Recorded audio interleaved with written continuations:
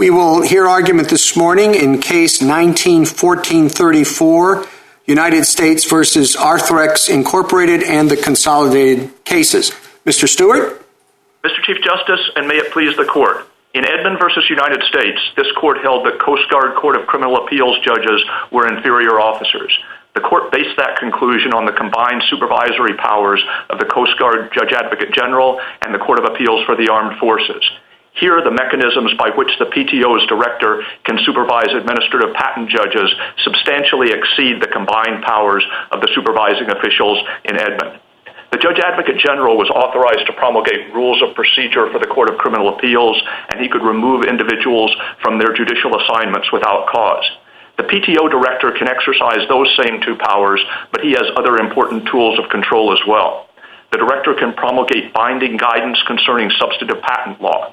He can designate particular board opinions as precedential, thus making those opinions binding on future panels. He can also decide whether any particular review will be instituted and which judges will sit on the panel, and he can deinstitute a review even after it has been commenced. Arthrex focuses primarily on the purported absence of any mechanism by which the director can review a panel's final written decision. But the board can grant rehearing of any such decision, and the director is a member of the board and is authorized to decide which members will sit on any panel. The director thus can convene a new panel that consists of himself and two other members of his choosing to decide whether any final written decision will be reheard. The director's power over rehearings is not plenary, since he must exercise it jointly with two other board members. But in Edmond, the review authority of the Court of Appeals for the Armed Forces was not plenary either, since that court could not reassess the factual findings of the Court of Appeals, of the Court of Criminal Appeals. Taken together, the director's supervisory powers are fully sufficient to render administrative patent judges inferior officers. Mr. Stewart, that was a long list of things that the director can do. But of course, the one thing that he can't do is just change the decision of the APJ. And the rest of those things, deciding whether to rehear, stacking in a non-pejorative way, the panels, rehearing, guidance on hypothetical fact, they all seem to be more or less ways of twisting the arms of the APJs. And so it is sort of the directly opposite to what the Appointments Clause was designed to do, which is transparency and make it clear who's responsible.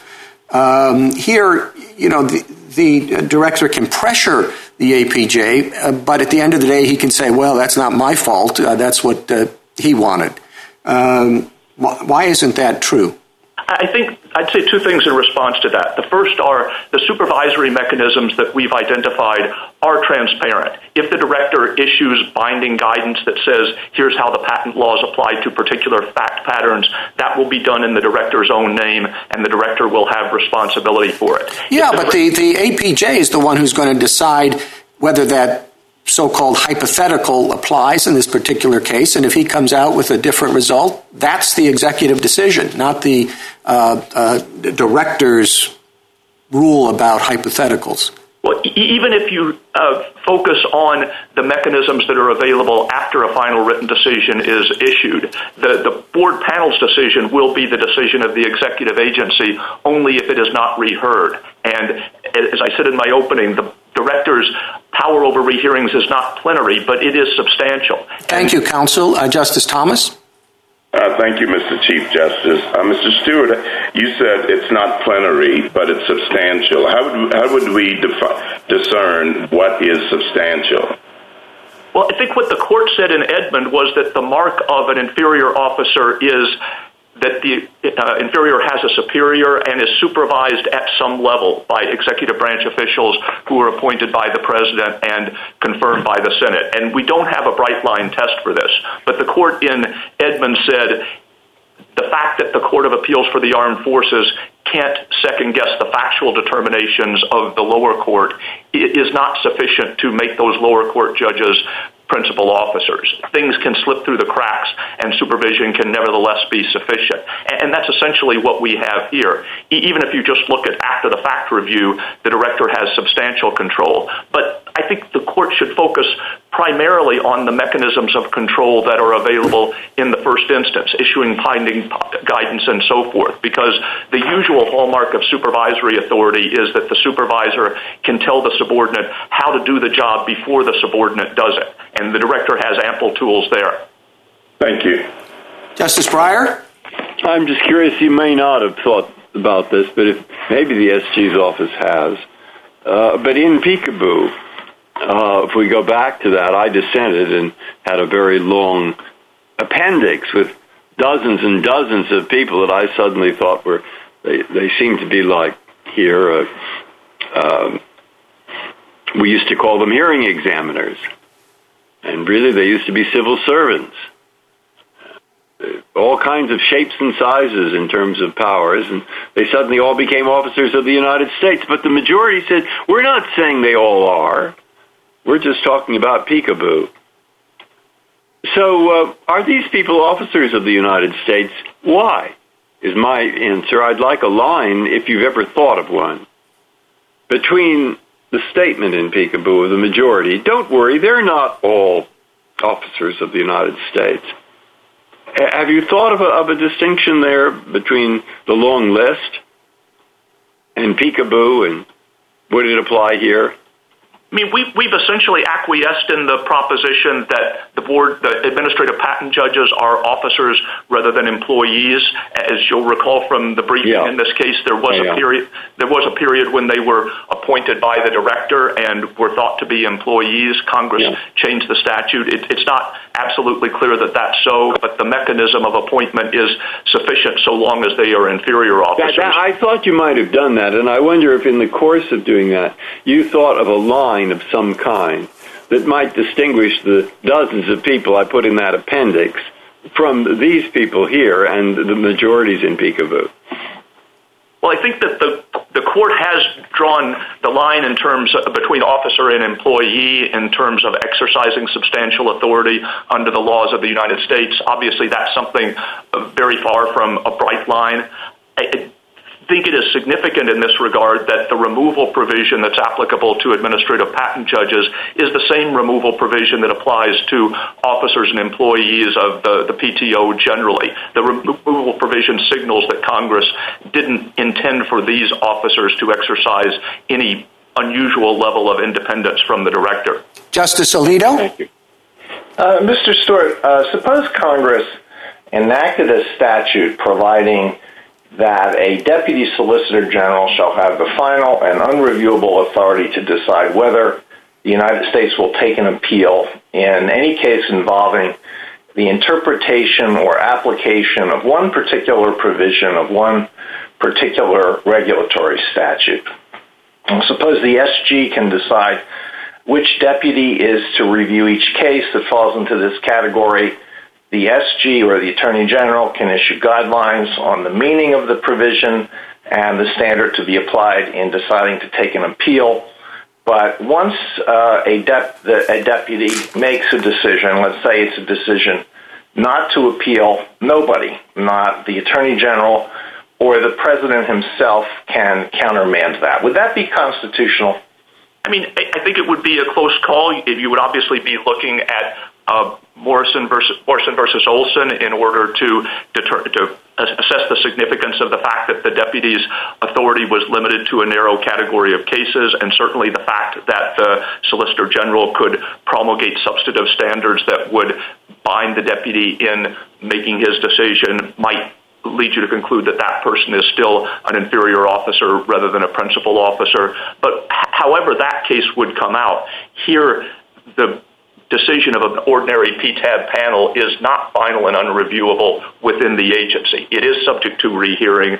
The director is a member of the board. The director can appoint a panel that includes other board members in order to determine whether rehearing shall be granted. So that authority, as I've said, is not plenary. But well, what if I change my hypothetical so that all of the deputies collectively could review the decision of this one deputy? Would that change it?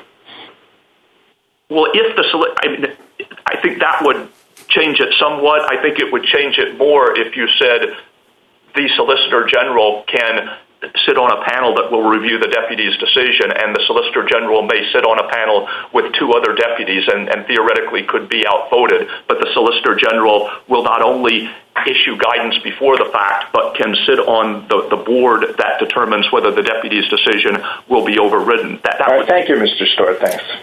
Justice Sotomayor? Mr. Stewart, the other side's case comes down basically, I think, to just saying you're not an inferior officer if you can make final decisions that are unreviewable by the director. That's a fairly straightforward line. Yours is a bit more amorphous. I think it's what the chief was getting to. But I think that what I want to understand is, what is your final test being judged against? Is it, and I thought I heard a little bit of it when you said the director is setting the policies and procedures. He or she is the person who controls the outcome in the sense of setting what the policies and procedures are. Am I right that that's your baseline? That's certainly part of it, and I would agree that we don't have a bright line test, but that's in part because this court has emphasized that there is no exclusive criterion for determining inferior versus principal officer status. And what we are emphasizing is that the director has really two different forms of control. He can issue policy guidance that will be binding on board panels in cases generally, but the director also is a member of the board, can participate in the board's decision-making process in individual cases. For my colleagues, and there are some who don't like amorphous concepts or ones that don't have a yardstick by which to measure, what is the advantage of us keeping the Edmonds test? I think the advantage is that the government is so multifarious. There's such an enormous number of officers and employees within the executive branch that any attempt to formulate a bright line test would almost inevitably lead to anomalous results in some categories of cases. Even in 1787, the framers were concerned that it would be administratively inconvenient to require Senate confirmation for all officers. And since that time, the executive branch has grown enormously, but there's still just one president and there's still just one Senate. And the court Thank you, counsel. Justice Kagan. Mr. Stewart, you put a lot of weight on the ability of the director to be part of a board that rehears a decision. I had thought that there was a usual mechanism for rehearing a decision that there's a sort of permanent rehearing board which the director does not pick the other two members of. Well, I think typically the rehearing petition filed by one of the parties would be addressed to the panel, and the panel could decide whether to rehear the case if it believed that it had overlooked something. But because the director is a member of the board and chooses the composition of the panel, the director can always decide in an individual case, no, here the rehearing panel will be different. I'm sorry, you have to give me a little bit more about how this exactly works. That there's a decision of a panel that the director doesn't like, and what does the director do? The director could sua sponte convene a new panel, and what's known as the Presidential Opinions Panel, or the POP is the acronym, is presumptively composed of the director, the commissioner for patents, and the chief administrative patent judge. And that panel can sit to issue a binding decision, assuming that two members of the panel vote to do so. Right, I think I was talking about that presumptive panel with those particular three members. I mean, the director doesn't really have full authority over the other two, does he? He doesn't. The other two might disagree with him. It's true, and in that sense, the director's authority is not plenary. But in Edmond as well, if the Court of Appeals for the Armed Forces disagreed with the factual findings of the Coast Guard Court of Criminal Appeals, there was really nothing that the CAF could do about it. Factual determinations could slip through the cracks. And here the director can not only convene this panel, the director can issue policy guidance that explain the rules of law as the director understands them, and other panel members are obliged to go along. The only thing that really can slip through the cracks in the PTO setting is factual determinations with which the director might disagree, but other board members might invoke it. Thank you, Mr. Stewart. Justice Gorsuch? Good morning, Mr. Stewart. Last term, the court in SELA law said that executive officials must always remain subject to the ongoing supervision and control of the elected president. Through the president's oversight, the chain of dependence is preserved so that the lowest officers, the middle grade, and the highest all depend as they ought on the president and the president on the community. I'm struggling to understand how that interpretation of our Constitution squares with your argument that not even the President of the United States, either himself or through his subordinates, can reverse a decision of APJs. Where's the chain of dependence? Well, the president obviously appoints the director subject to Senate confirmation, and the director can be removed by the president. I understand the removal, but my question was focused on the supervision and control language in SELA law.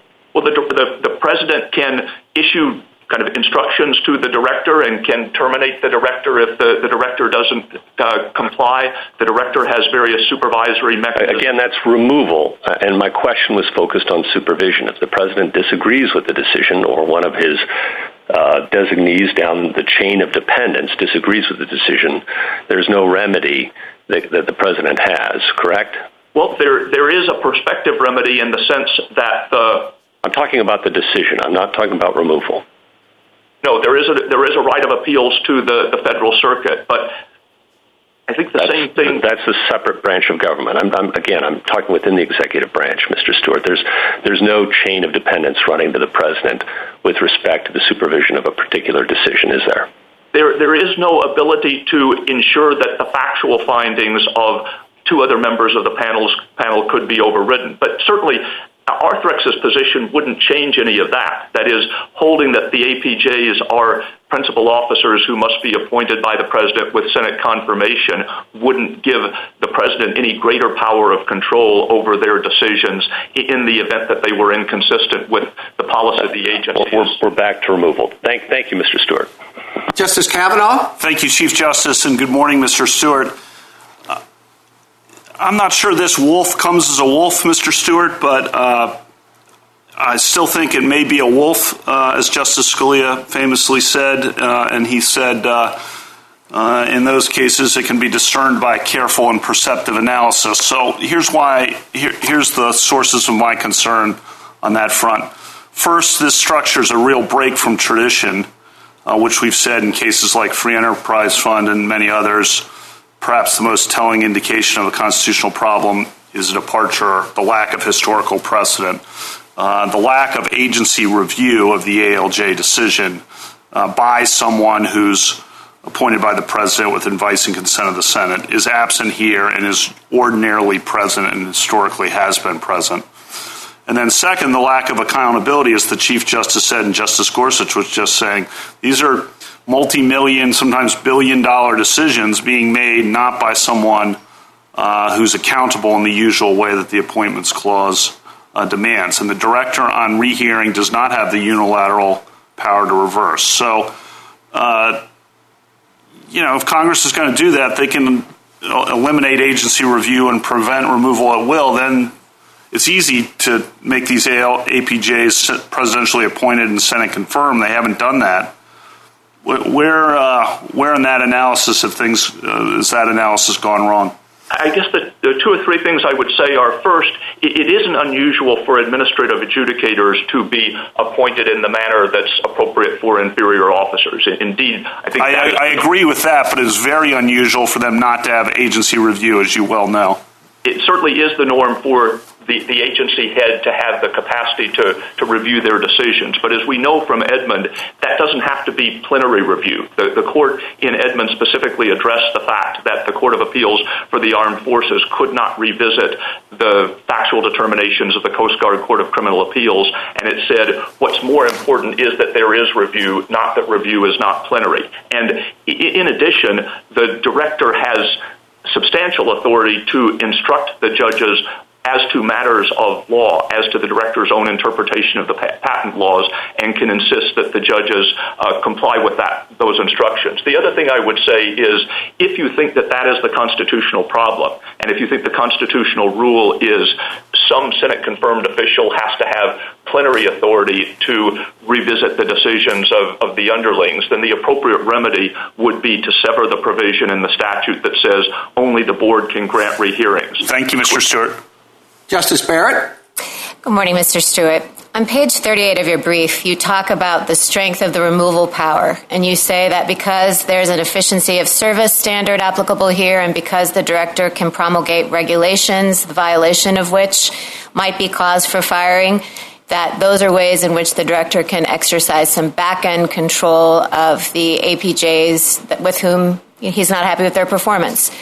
But isn't it the case, as Arthrex points out, that APJs get the protection of the MSPB, which means that at the end of the day, the director is actually not the official in the executive branch that has the last word on the continuation and service?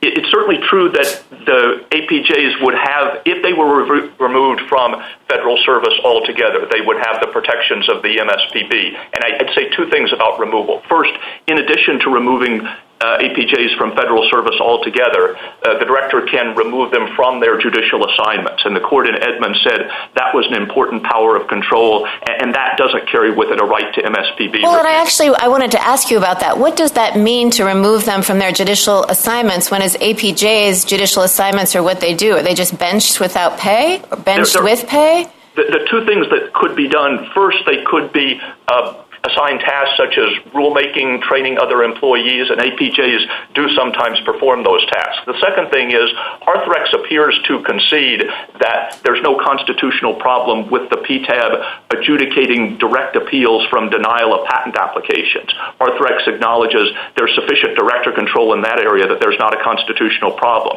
And so particular APJs could very feasibly be assigned to that kind of adjudicative work rather than to inter-parties review. I mean, is that sufficient control? The director is unhappy with some of the decisions on review and rehearing, and so he says, okay, well, from now on, you can still do adjudicatory work, but it's going to be, this kind instead?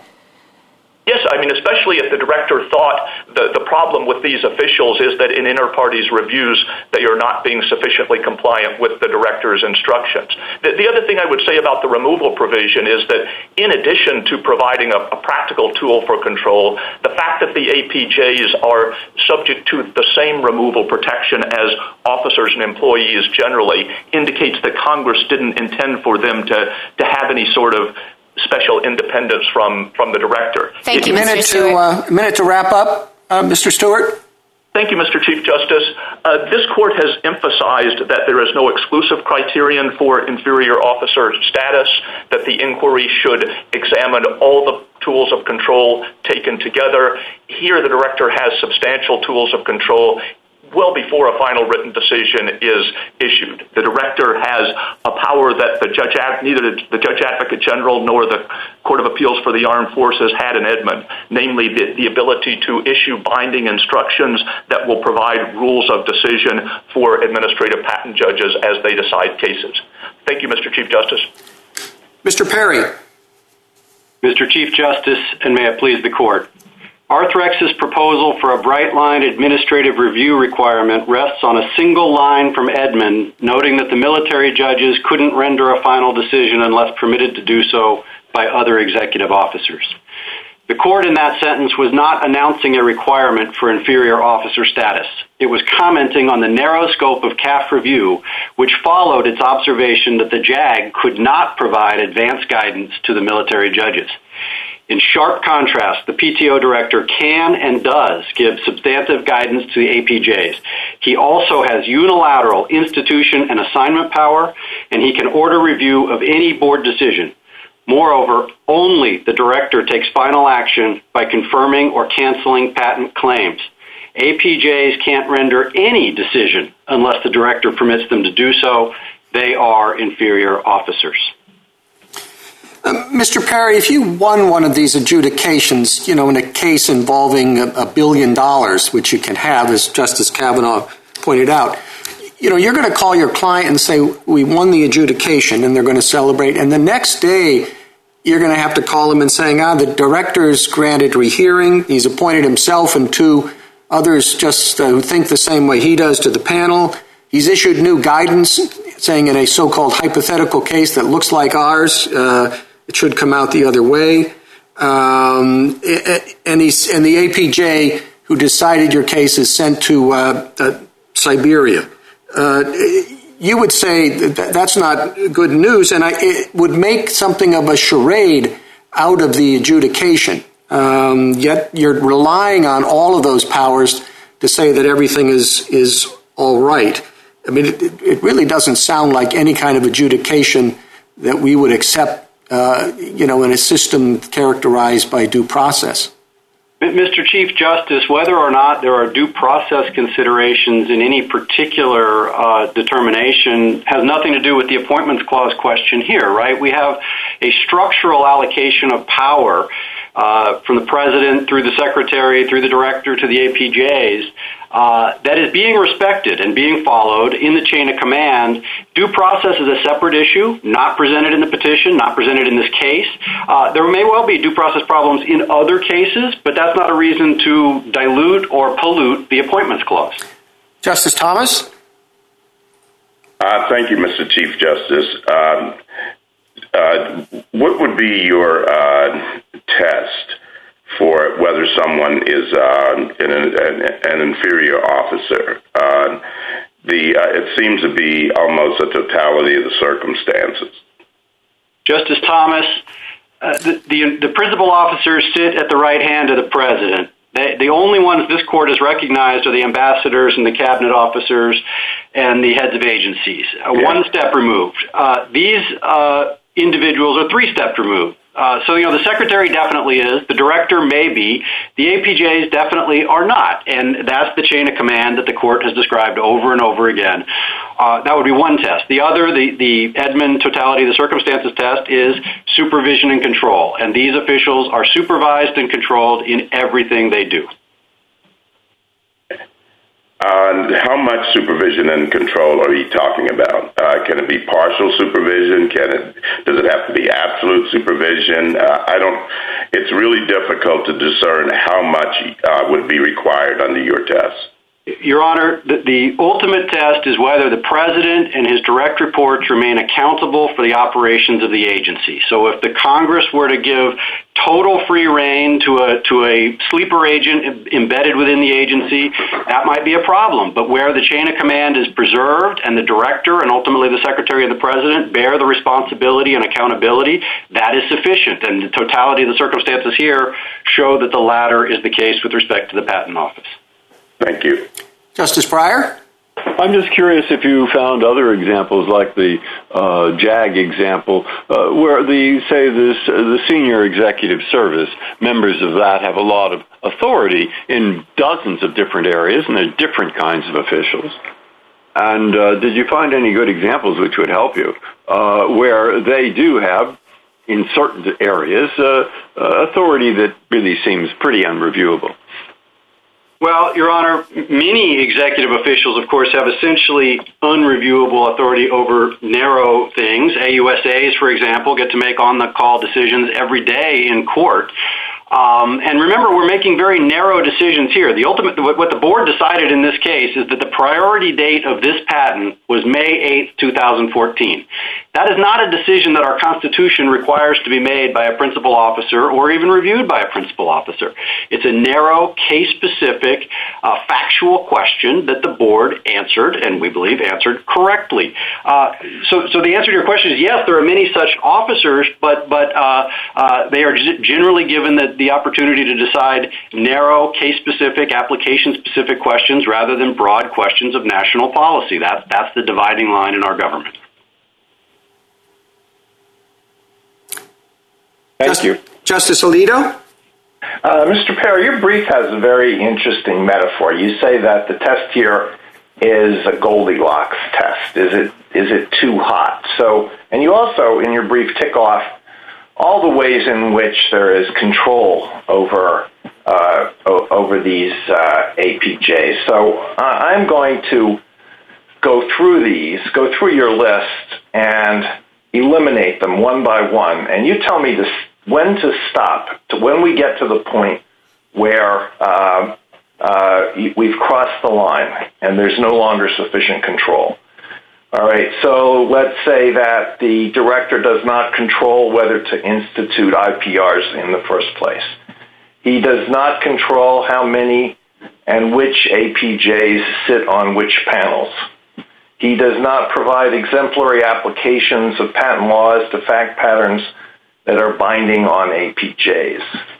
He does not control whether a panel's decision will be presidential. He does not direct whether a panel's decision will be reheard by controlling whether a presidential opinion panel on which he sits votes to rehear a case. He does not control how many and which APJs rehear a case. He does not decide whether to dismiss an entire APR proceeding rather than allow a panel's decision to become final. Where along that line did we cross the Rubicon? Your Honor, of course, the director has all those powers, and any one of them might be removed. If all of them were removed, then you'd have the sleeper agent I described. And every case has to be determined based on the powers Congress has actually conferred.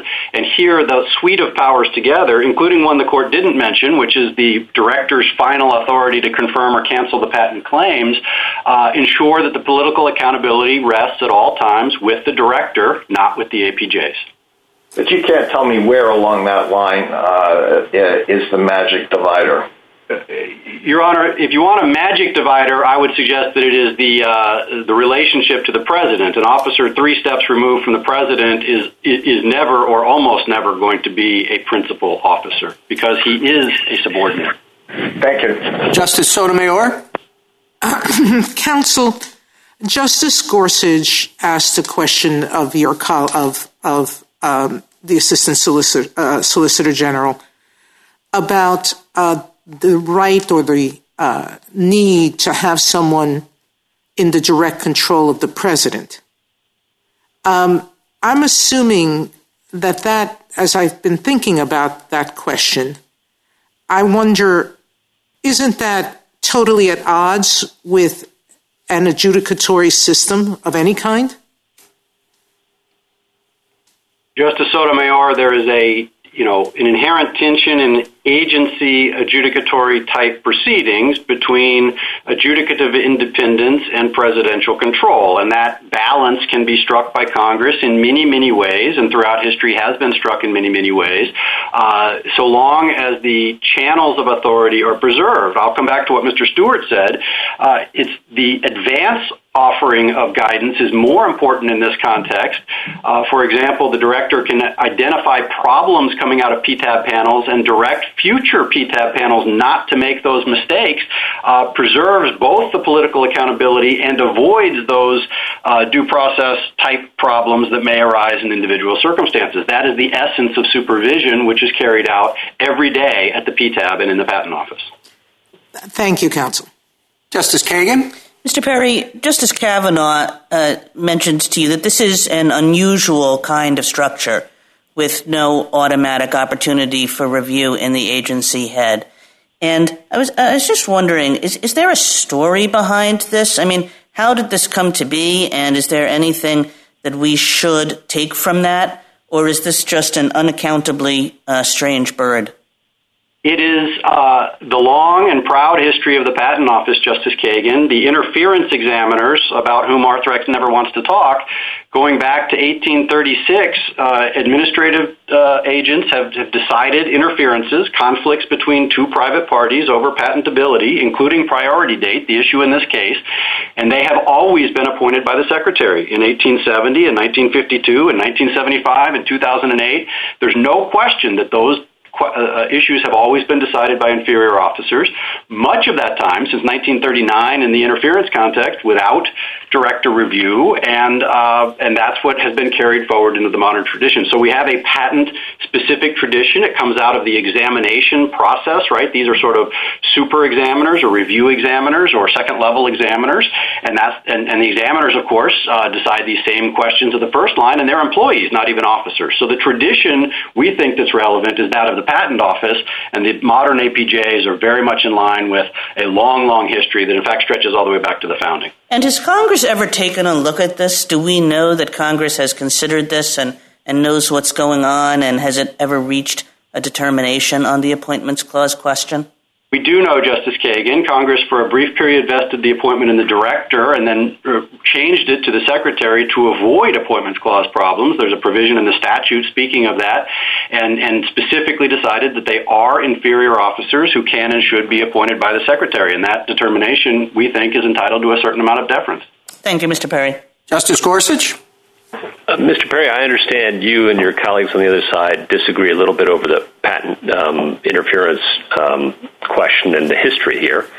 But in answer to Justice Kagan, is it fair to say that, yes, this is a rare bird in that in this area, maybe for historically contingent reasons, may be considered, maybe not, this is an unusual animal in the sense that there isn't final review in the agency head?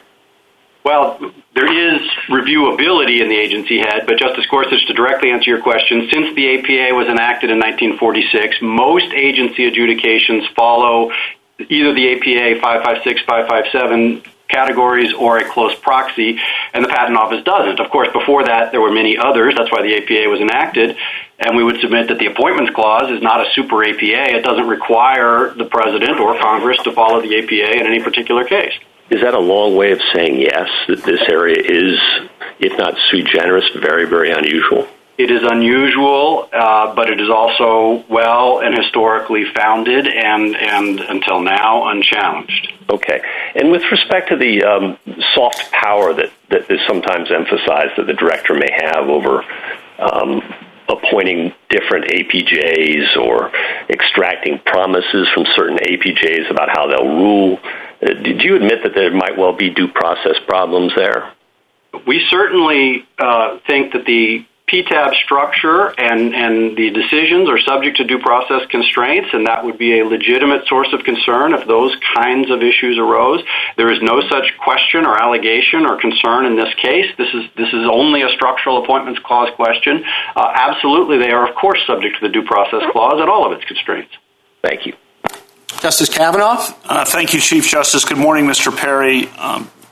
You mentioned that the other side's argument rests on a single line from Edmund, and that, of course, is the critical line from Edmund about the administrative judge context. Just to pick up on Justice Gorsuch, this does seem, and I think you acknowledge, a significant departure from general historical practice since the APA, which is a yellow flag, if not a red flag. And then your test to try to deal with that seems to resurrect Morrison v. Olson's test. I thought we'd gotten away from that in Edmund. Justice Alito's questions pointed that out. And what I'm worried about, this is the wolf, what I'm worried about is this gives a model for Congress to eliminate agency review of ALJ decisions and kind of fragment and take away from agency control going forward, because this, however this came about, to Justice Kagan's question, this would be a model going forward, and that would allow Congress to give extraordinary power to inferior officers, which is not how our government is ordinarily structured.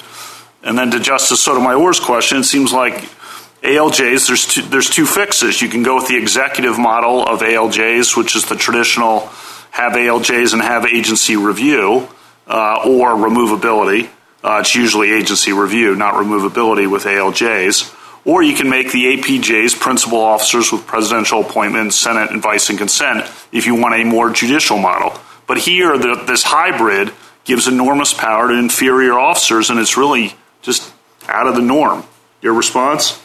Two responses, Justice Kavanaugh. First, this system fits neatly within, we would submit Justice Scalia's dissent in Morrison versus Olson, particularly footnote 4 in the surrounding text describing the role of subordinate officers in the interplay with removal powers.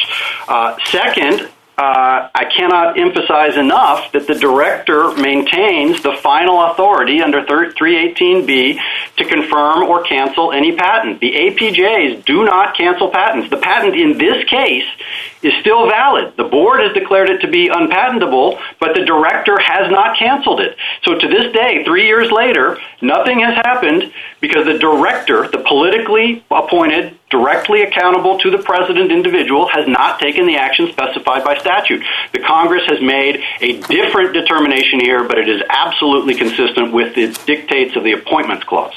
Thank you. Justice Barrett? Good morning, Mr. Perry. So I want you to assume for the purposes of my question that you lose on the Appointments Clause issue, and I want to ask you about remedy. So, the federal, think about one unusual thing about the remedy here is that it's not one specific provision in this statutory scheme that's being challenged as unconstitutional. It's the way that they work together. So we could, if we decided that it was unconstitutional, perhaps make all of the APJs subject to, say, their principal officers, and so they have to be subject to presidential appointment, senatorial confirmation. We could say, well, listen, we're going to strike the provision in the statute that says only the PTAB may grant rehearings so that the director has that authority. We could make them maybe at-will employees, so they're removable at the discretion of the director without having to go through the full process that we discussed before. That's a lot of discretion to give us in trying to shape a remedy here. Why should we even assert the authority to do that, to sever? Justice Barrett, from my perspective, from where we think the statute, of course, is constitutional, and I don't mean to be flip, but if you tell me how we lose, we can tell you what the remedy is. So, for example, if the real problem here is the lack of agency reviewability, then the most direct line to a solution would be to sever the provision requiring board rehearing so that the director could unilaterally review. And there may be other remedies depending on where, if anywhere, the court were to find a constitutional violation. It is not where the Federal Circuit found it, and it's certainly not where Arthrex has identified it, which is to take down this whole system. They don't actually want presidential confirmation. They don't actually want director review. What they want is for the court to blow up the whole thing because of a structural problem that, again, not to fight the hypothetical, we think doesn't exist. Thank you. A minute to wrap up, Mr. Perry. Mr. Chief Justice, principal executive officers sit at the right hand of the president and make national policy. They are the ambassadors, the cabinet members, and the agency heads who have no superior other than the president. The APJs here are 3 steps away from the president. The chain of command runs through the Secretary of Commerce and the PTO director. This court has consistently recognized subordinate officials in general and administrative adjudicators in particular to be inferior officers. APJs carry out policy. They do not make it. Findings like these have been made by inferior officers since the Patent Office was created, and APJs carry on that tradition. They are inferior officers. Thank you. Thank you, counsel. Mr. Lampkin. Thank you, Mr. Chief Justice, and may it please the court. Administrative patent judges do one thing: decide cases. Their decisions are the executive's final word, resolving billion-dollar disputes affecting the innovation landscape. They can even overturn earlier decisions by their own agency head to grant a patent. No superior in the executive has authority to review their decisions, to overturn their exercise of government authority. Accountability suffers. If a principal officer has review authority but refuses to exercise it and overrules subordinates, the president and the public can hold him accountable for that choice. But the principal is not accountable if the answer is, I have no authority. Congress made my supposed underlings the final word. Punishing APJs for decisions or guidance to prevent future error doesn't undo decisions already made. For parties, the decision remains the executive's final word. In 200 years, this court has never upheld such a scheme. Edmund emphasizes review by presidentially appointed, Senate-confirmed officers. It's hard to imagine the Coast Guard judges there would be inferior officers if none of their decisions could ever be countermanded by a superior, which is why the Federal Circuit's remedy, striking APJ tenure protection, is no remedy at all. APJs would still be the final word of the executive for the cases they decide. And it subjects APJs to unseen, behind-the-scenes pressures through which superiors could evade accountability. How to fix the statute is for Congress. Solutions point in opposite directions. Congress might want APJs to be presidentially appointed and Senate confirmed, as examiners-in-chief were for 114 years. Congress might want to grant the director express authority to review board panel decisions. That's how the Congress fixed the problem for the trademark trial in the appeals board, the TTAB, last year. But this court can't pencil in those solutions. It's more respectful of Congress to allow Congress to choose how to structure the agency. I, of course, welcome the court's questions. Thank you, Mr. Lampkin. Why isn't it okay? I think Justice Gorsuch referred to this as the soft power of review. Why isn't, under our precedents and basic principles, why isn't it okay that the executive allow the adjudicators a significant degree of leeway because they're just that they're adjudicators, they're coming up with particular factual determinations, and you don't want the politically accountable people to have the authority to overturn those in situations where billions of dollars are at stake. But at the same time, in terms of basic patent rules and approaches and guidance, you do want them to have that responsibility. Why isn't that a fair balance? Well, Mr. Chief Justice, the Constitution permits adjudication in the executive branch, in part because some adjudication is executive in nature. But placing that function in the executive means that the key protections against executive overreach, which is accountability to the people for the decisions, has to be observed.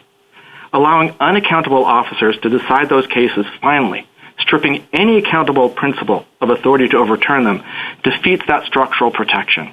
Now, the standard model for agency structure achieves both the impartiality of the initial decision and allows for principal officer review.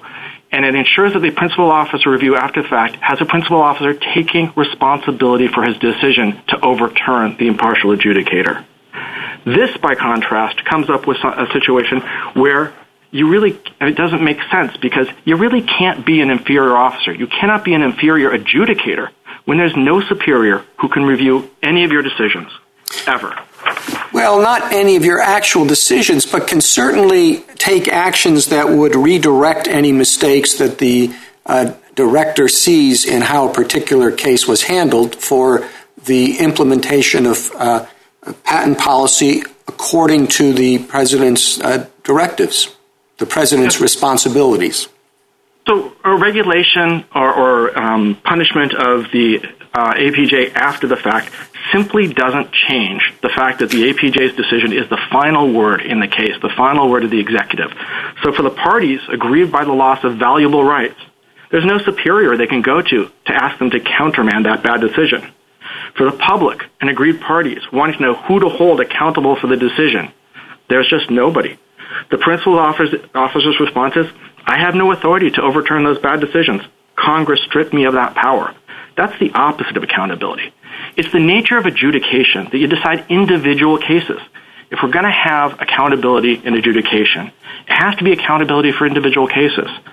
Structural protections like these protect individual liberty, so they have to apply in individual cases. What about the argument that as a matter of practicality, which is something that the government has to take into account, what you're supposing is really quite impractical. Hundreds and hundreds of administrative hearing examiners, as at least they used to be called, making these sorts of decisions. The notion of meaningful review of each one seems to me to be fanciful. Mr. Chief Justice, because the Appointments Clause is about accountability, what matters is legal authority. If the director thinks he's too busy to review a decision, if the director thinks they're too numerous to merit his attention, the public and the president can hold him accountable for that decision. But if the director's answer is, I have no legal authority to review those decisions, then he is not accountable at all. Thank you, counsel. Justice Thomas? Mr. Lampkin, why does that accountability matter in this case? Are you saying that you would actually get a better decision from the director? Your Honor, yes, we believe we would get a better decision from the director. But what matters is for individuals to understand when they are making these decisions that they are subject to potential review and reversible by their principal officer. Absent that oversight, there isn't sufficient guidance and control to ensure that they're inferior officers. In the end, we're ultimately entitled to a decision where a principal officer appointed by and accountable to the president has authority to review the decision. So how much review are you talking about? Could it be just pro forma review, rubber stamp review? How much review are you talking about to address your concerns? I think it's the availability of review. This court, the lower federal courts don't cease to be inferior courts merely because this court denies certiorari in the vast majority of cases. It is the availability of review that makes them inferior courts, and this court, the Supreme Court. And so it doesn't have to be actual review in any case. But in Edmund, for example, review is limited to issues of law, and if there is, so long as there is sufficient evidence on every element of the offense, the higher court couldn't overturn it. And so presumably, under proper circumstances, that would be an appropriate standard. But what you can't have is what we have here, which is not only can you not remove the supposedly lower officers, but the director simply does not have authority to overturn their decisions, no matter how vehemently he may disagree with them. In fact, he at most in any rehearing sits in a panel of three, where he is outnumbered 2-1 by other inferior officers. So if I understand you, if Congress amended the relevant provision and gave discretion to the director, that would solve your problem? That's exactly how Congress fixed the problem for the Trademark Trial and Appeals Board. It inserted an express provision saying that the director has authority to overturn board decisions with which the director disagrees. But this court can't pencil in that sort of authority. The government attempts to get there by asserting that the court should strike, for example, the provision that says that only the board can grant a rehearing, but that wouldn't fix the problem at all. Let me ask you one more question then. Assuming that Congress addresses the problem by providing the director with discretion, could the director then delegate that authority to the APJs and the various structures within the organization to basically the way it exists now by statute, but the director accomplishes that by delegation? Would that be okay? Your Honor, I think since the statute authorizes his review, that would be permissible so long as it's consistent with the statute, because the public and the president could hold the director accountable for his review. You could be in the exact same posture that you're in right now, as long as he does it by delegation rather than by statute. Well, it wouldn't be the exact same posture, Your Honor, because if it's by delegation, he could always withdraw that delegation.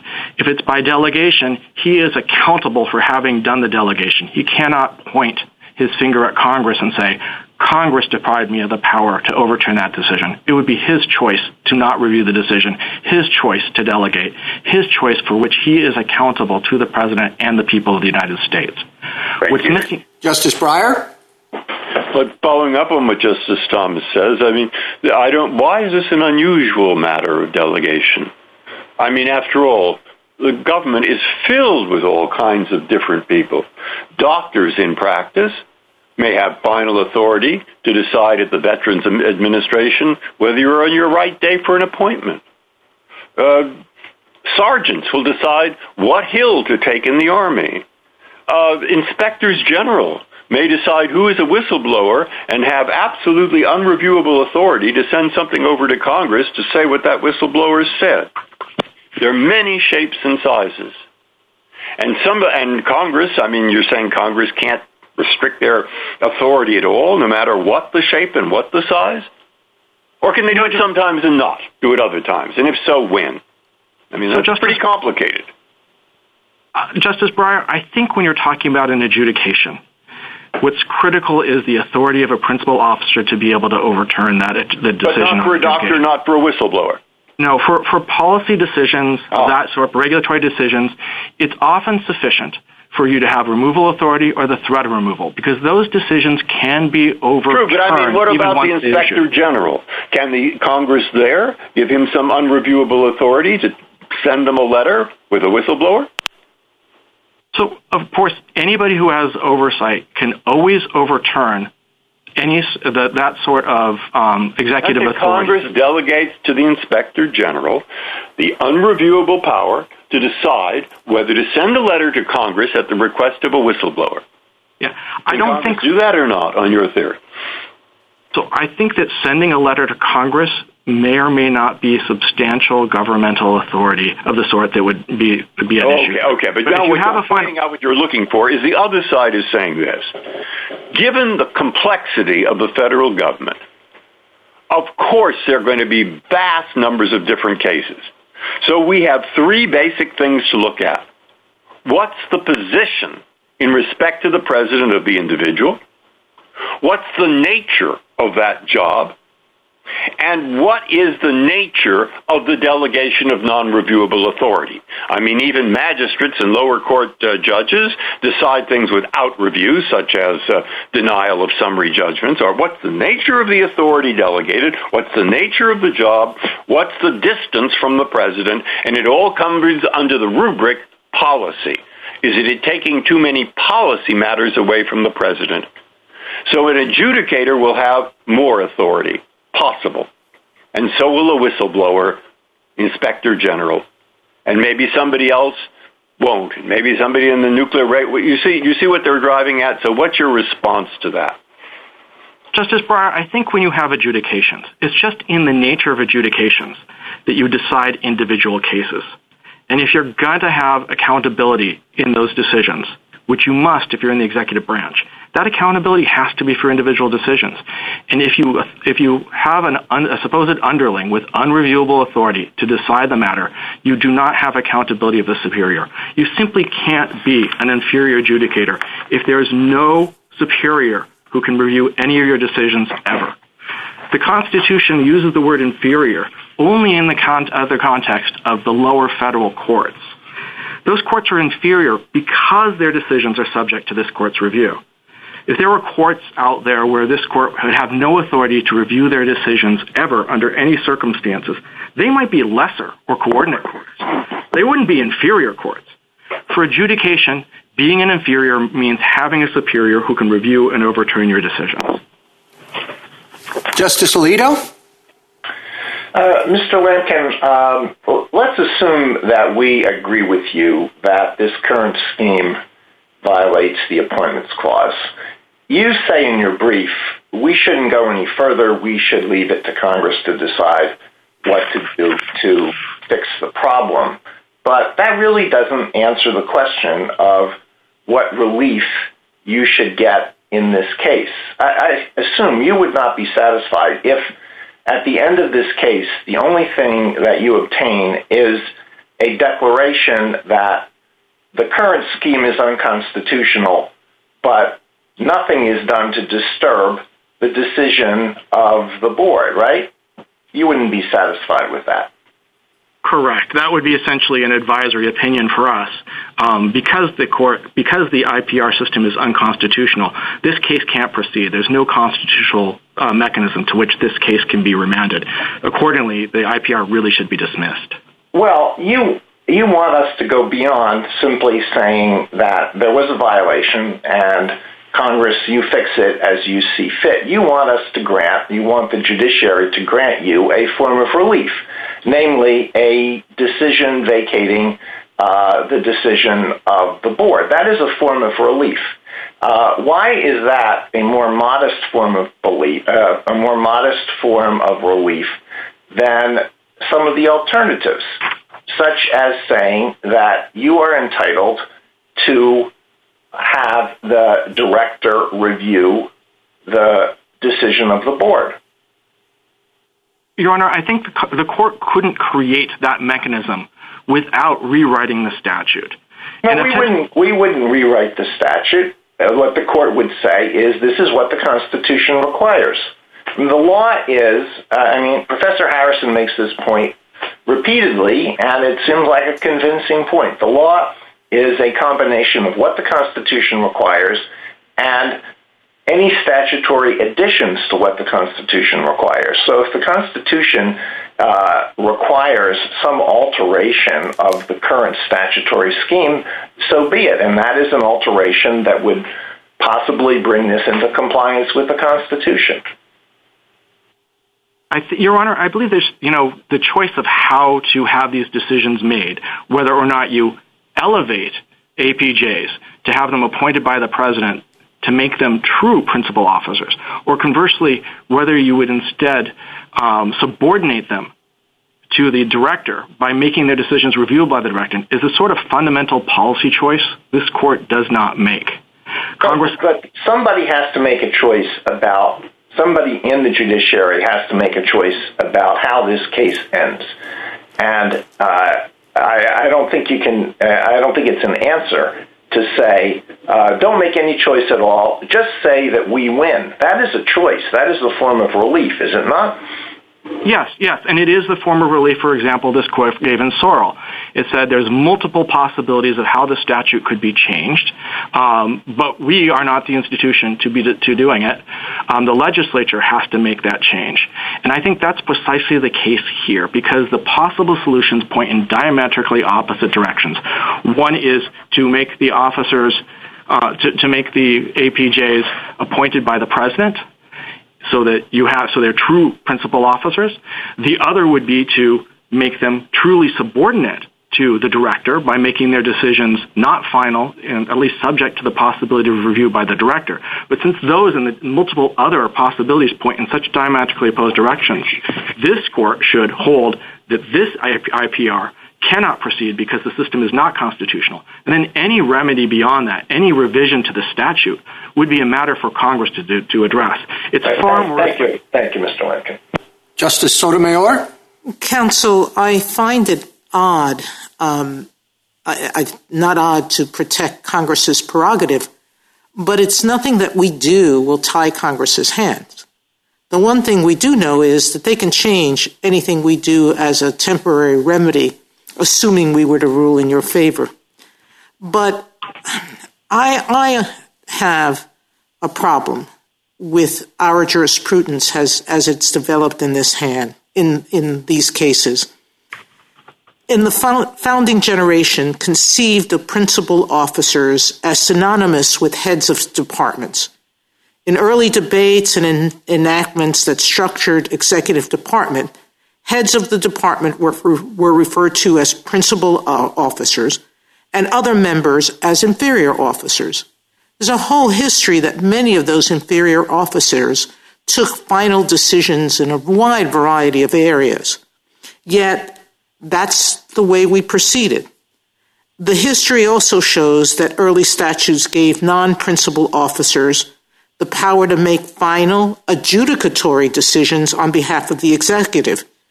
Your opposing counsel pointed out that as early as 1793, non-principal officers were given the power to adjudicate patent disputes.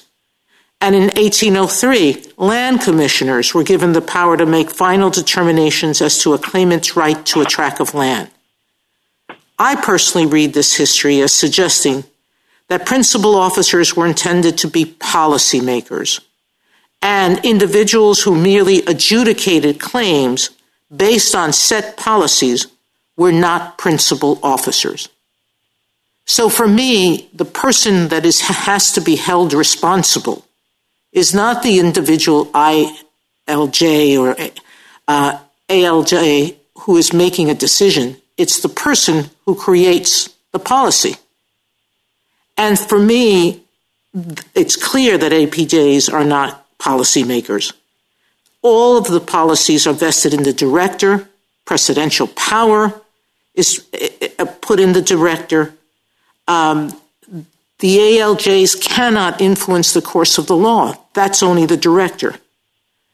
So please tell me why the individual decision based on a quasi-law precedent and policy set by the director is a final decision that that director won't be held responsible for. Well, Your Honor, I think the short answer is if the director has no authority to overturn it, then the director isn't responsible for it. It's not his fault. And I think that I'm having a problem with that. If the APJ makes a mistake under the policy set by the director, that is going to be reviewed by the courts. Your Honor, these require applications of law to facts. There's credibility determinations. It doesn't make you an inferior officer simply because somebody in a coordinate branch could review your decisions. If that were the test, then the heads of departments and the members of the cabinet would be inferior officers also because their decisions can be reviewed by the courts. Under Edmund, to be an inferior officer, you have to be subject to the supervision and control of a principal officer. And that doesn't mean that you can only have one single head of agency principal officer in any agency. Madison, as we pointed out in our brief, expressly recognized the fact that you could have other principal officers subordinate to the heads of department. Just one last point. I just ignore the history under your view and what it teaches us.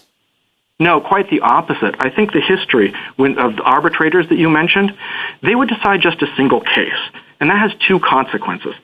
First, because an arbitrator doesn't have a continuing position, historically, they would not be treated as an officer at all, as the Alfmort and the 2007 OLC opinion make clear. They're like jurors. Jurors have important responsibilities for cases, but they're not officers. Second, because the role is only temporary, and for a single case, such an arbitrator wouldn't be it would at most be an inferior officer, as under Morrison. Justice but whatever Kagan? One thinks about... Mr. Lampkin, suppose that there was review by the director in this case, but the review was under a clear error standard. Would that be enough? Your Honor, I think consistent with Edmund, a clear error standard with legal would probably be sufficient in light of the other means of control that the director has. And how about if it was under an egregious error standard? I think, Your Honor, at some point where the authority of the director is so cut off that he is not able to say with any accountability that the final decision of the APJ represents the views of the United States, that this is a decision that he is willing to stand behind as the word of the PTO, then I think at that point let's think about what you just said in reference to Edmund. In Edmund, as you said, and this is why you said a clear error standard would have to suffice, the standard was, is there competent evidence in the record? Now, if I think about that standard, I mean, when is there not competent evidence in the record? So I guess I'm wondering how Edmund, is it all consistent with some of the statements that you've been making this morning? You said that, you know, if the head of the agency can say he had no authority, if the head of the agency can say it's not his fault, then that dooms the system. But the CAF could have said all those things. We have no authority. It's not our fault. There was competence evident in the record. I mean, it wasn't very good evidence, and the evidence in our view was outweighed by much better evidence, but it was competent, so it's not our fault. Your Honor, of course, the CAF could also review all errors of law. And we would think that the PTO director would have to be able to do that as well. Well, but with respect to many decisions, the critical question is what the evidence says. And, putting aside whether there's de novo legal authority, many decisions the CAF would be able to say, this was in the end a decision about the evidence. And we basically have no authority with respect to judgments about how good the evidence is. As long as there's something there, we have to go along. It's not our fault. So, Your Honor, I think the answer is that one thing that Congress can't do and still maintain you as an inferior officer is to say that your adjudicative decisions are not subject to review by any principal officer under any circumstances. That simply goes too far. And that's what we have here.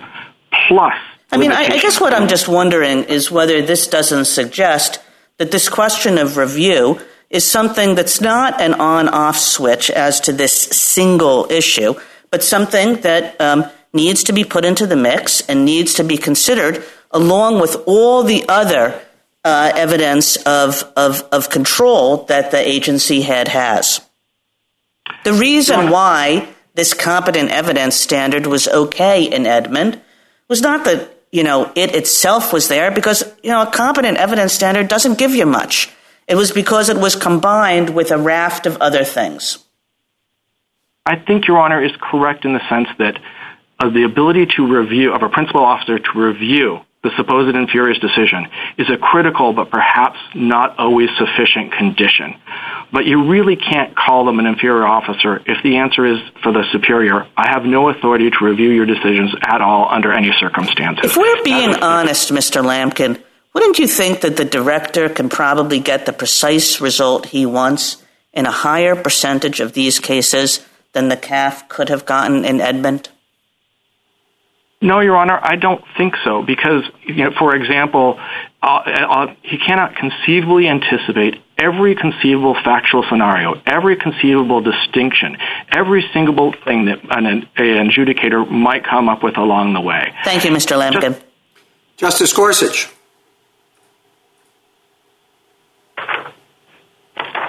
Justice Gorsuch? Oh, I'm sorry. Mr. Lampkin, if you'd like to finish that answer, I'd be grateful to hear it. Yes. He couldn't possibly come up with every conceivable along the way. And the idea of, the fact that the government seems to try and contrive together ways that that the director could possibly control the outcomes. For example, front-running APJ decisions with case-specific guidance, manipulating panel size or panel composition to achieve results, deinstituting to try and avoid bad decisions. All those contrivances to try and give the director some sort of control just show that Congress didn't give the director the critical authority you need for adjudications, the authority to review and overturn decisions, so he can stand behind them as the final word of the United States. So, Mr. Lampkin, in our last couple of cases, SELA law and free enterprise, we were able to get in and get out rather cleanly, severing only the removal provisions. And, of course, that took care of the constitutional problem there. Here, you indicate that supervision is a real problem and more machinations are required. But the SG offers us what it thinks is a clean answer. I think it's about page 40 of its brief that we just sever the provision in Section 6C that says only the PTAB may grant rehearing. Why isn't that sufficient? Your Honor, first, that's, of course, one of multiple options that point in opposite directions, but it wouldn't even fix the problem. Even if the director, that would somehow give the director the ability to grant a rehearing, despite the rule that the body with authority to decide cases initially usually has the authority to grant a hearing, not somebody else. But the director still wouldn't have unilateral authority to decide cases on rehearing. The statute still says decisions are issued in panels of 3, in which the director is at best outnumbered 2-to-1. All right, so we'd have to blue line not only that language in 6C that says only the PTAB, but you're also pointing out that first part of Section 6C that says shall be heard by 3 members. Fine. Is that would that do it? Would that solve the problem? I think Congress could rewrite the statute that way, But trying to take the director and insert him above the board, where Congress made him only one member, trying to insert the director as a single decision maker, where Congress provided for people to sit in panels of 3, that isn't a surgical solution. That's vivisection. Congress. Are there other portions of the statute we'd have to eliminate or add to? No, but it would still. I think that you would have to strike at least those 2. But that would be a radical alteration of the scheme Congress established. Panels of 3 were an important protection against idiosyncratic thinking. They ensure a necessary breadth of expertise. They provide a check, ensuring that you have decision makers with different backgrounds.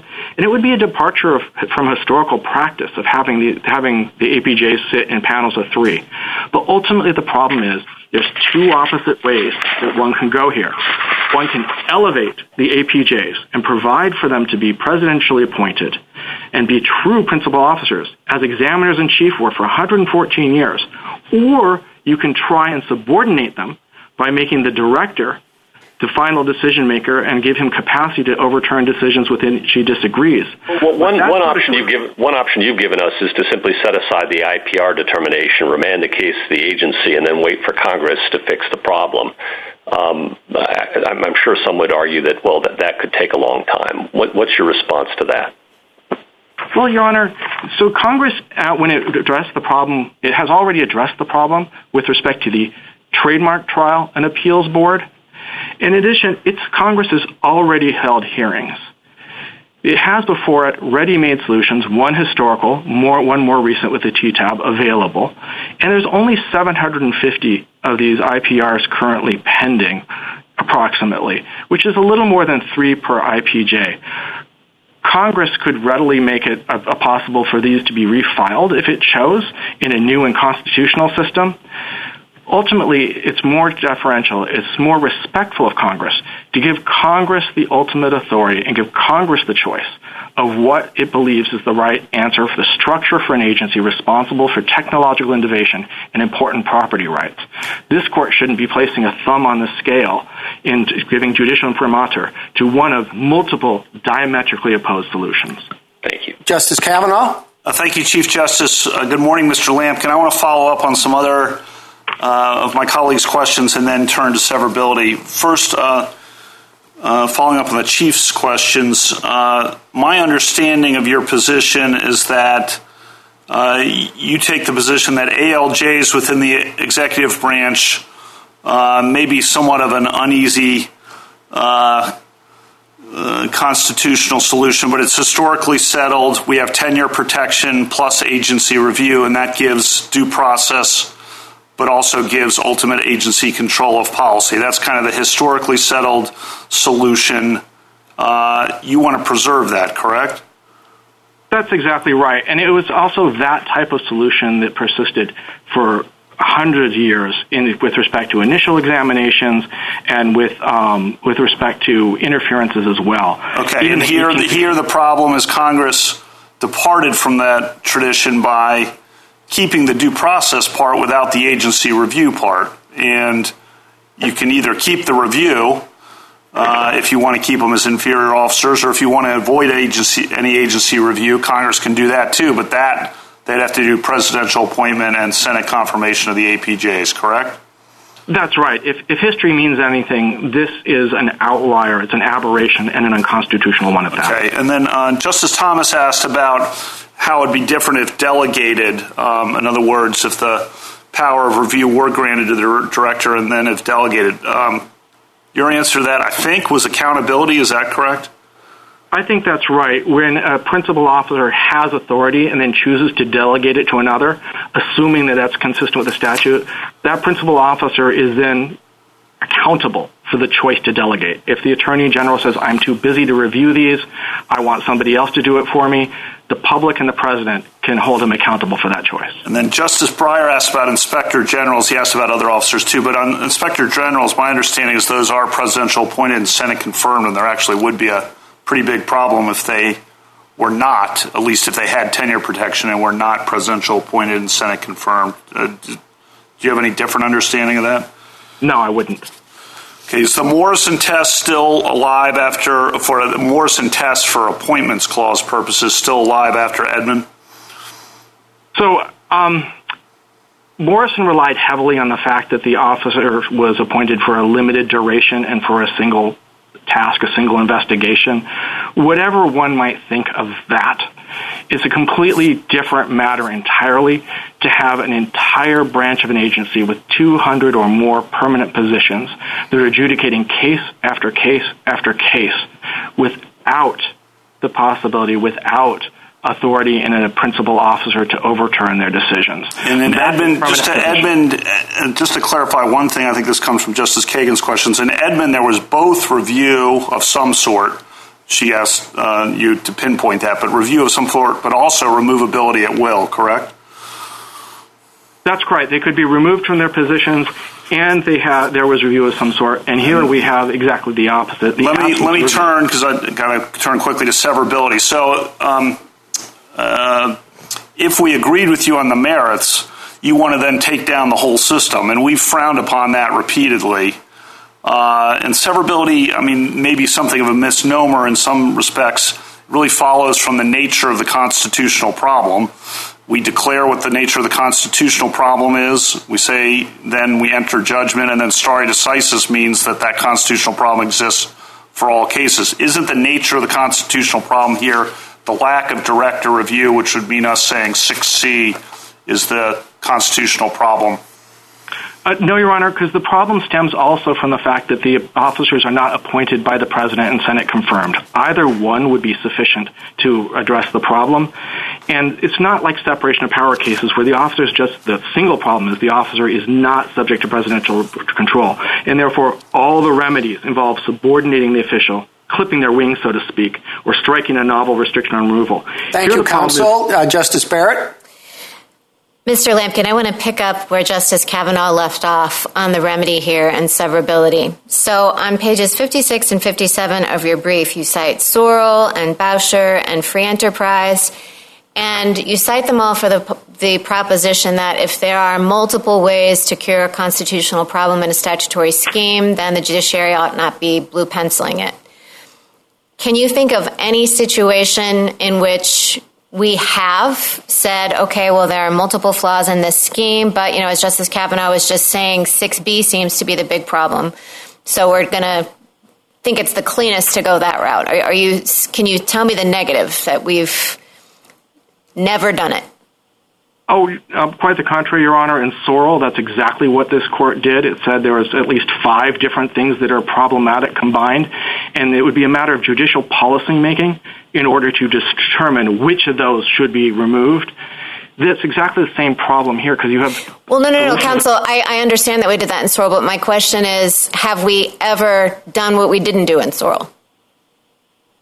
Which is to make a judicial policy choice? Yeah, to make one that makes sense. Let's say that Justice Kavanaugh is right and that it seems very sensible and makes a lot of sense to solve this problem, assuming that we say there is one, by saying 6B is the problem. So that's the locus of the constitutional problem here, and we're going to say that that's what we're holding unconstitutional, so that going forward, it's just that the PTAB can't have the final word. Well, the court could just as easily say the locus of the constitutional problem is the fact that these officers are not appointed by the President. I understand that, Mr. Lampkin, but what I'm asking is can you cite a case, or are you telling me that there is none? Can you cite a case for the proposition where we have done just that, understanding that runs against what you want us to do here? I'm just asking, is there a negative? Is it the case that we've always had the position that we had in Sorrell, and we've never said that when there might be multiple provisions working together that create a problem, or multiple ways of solving it, that we haven't just chosen one that makes sense? I think you're right, Your Honor, in the sense that this court doesn't make that sort of judicial policy decision when the possibilities are multiple and they point in complete opposite directions. This court recognizes that it's respectful of Congress to let Congress make the policy choice. And even if this court could somehow decide that as a policy matter it wanted to do one thing or the other, strike the appointment mechanisms for the ALJs, or somehow slice up the statute to try and reinsert the PTO director above the board, it's not a matter of surgical relief then. Okay, Mr. Lamkin, let me pivot to the Appointments Clause issue. So Justice Kagan was pointing out there are many ways in which we would say that APJs are subordinate to the director. And it seems to me that one way to look at this case is to say that at a 10,000-foot level, if you look at front-end controls, if you look at hiring and firing and the ability of the director to set policy that the APJs must follow, in many respects, they're inferior officers. And we might say that Congress has given them this one authority, this case-specific review authority, that is one that is inconsistent with the inferior officer role. But it does seem odd, doesn't it, to say that they are principal officers because they exercise this one piece of authority that seems to go beyond what an inferior officer can do? Well, that, Your Honor, is Freytag. Freytag held that it may well be that a single officer has many responsibilities to those of inferior officers, but if that officer has authority that goes beyond that for an inferior officer, if the officer is the final decision maker for the executive branch where he has no superior in that context, that officer is then a principal officer for all purposes and cannot continue in that office absent a proper appointment. Thank you, Mr. Lamkin. A minute to wrap up, Mr. Lamkin. Certainly. For adjudicators to be officers, inferior officers, they have to have a superior who can overrule their decisions before they become the final word of the executive branch. Because APJs don't have that superior, they cannot be appointed as inferior officers. The current IPR regime is, as a result, unconstitutional. I know that Mr. Perry pointed to Section 318B and the fact that the director does the final action, but Section 318B points out that, in fact, the director is made subordinate to the APJs because it says that the director shall issue and publish a certificate canceling any claim if the board finds the patent unpatentable. Severing APJ removal protections doesn't solve the problem because they still have no superior in the exercise of government authority. But how to fix this problem is a question for Congress because the possible solutions point in opposite directions. Congress might want them to be Senate confirmed as they were as examiners-in-chief for 114 years, or it might want to subordinate them to the director as Congress provided for trademark judges last year. Congress can provide an approach by amending the law, but this court cannot simply rewrite the statute, and it shouldn't allow the executive branch to try and jury-rig a solution through contriving a remedy. The respectful thing here is to let Congress to choose the path forward. The court should hold the IPR regime unconstitutional as constituted. The IPR proceedings against Arthrex, therefore, cannot continue, and the IPR should be dismissed. Thank you. Thank you, counsel. Rebuttal, Mr. Stewart?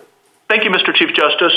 Mr. Lamkin referred to this court's ability to supervise lower courts by reviewing their judgments, but the principal means by which this court supervises the lower courts is not by affirming or reversing a few dozen lower court judgments every year. The principal means of supervision is this court issues precedential opinions that bind lower courts in future cases, and the court typically tries to exercise its certiorari jurisdiction in such a way that the legal rulings it issues will address questions of law that are both important and recurring. And similarly, in this case, it's important not to ignore the front-end mechanisms that are available to the director to influence the outcome of board decisions. That's so both because they are the most practically efficacious means of using the director's resources and because these are the means that are most often characteristic of the exercise of supervisory power.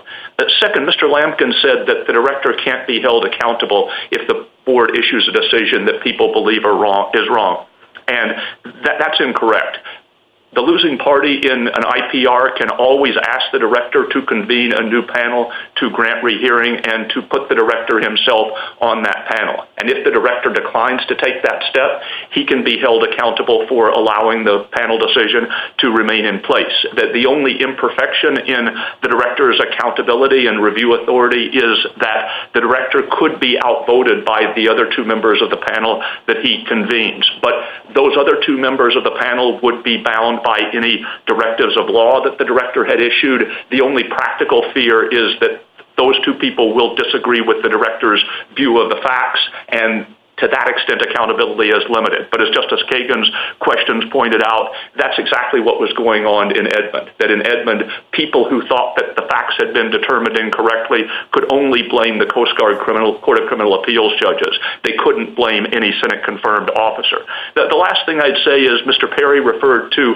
AUSAs, and people in positions like that, they'll go into court conducting trials. They'll have to make snap decisions about whether to object to particular evidence, how to respond if the judge disapproves their proposed line of questioning. As a practical matter, these are decisions that often can't be undone after the fact. And so a blanket rule that an officer is a principal officer if he or she can do anything that binds the United States without being subject to being countermanded by a Senate-confirmed officer, that would be unworkable. Mr. Lampkin attempts to confine the rule he's advocating to adjudicative officials, but there's really no principled basis for striking that limitation.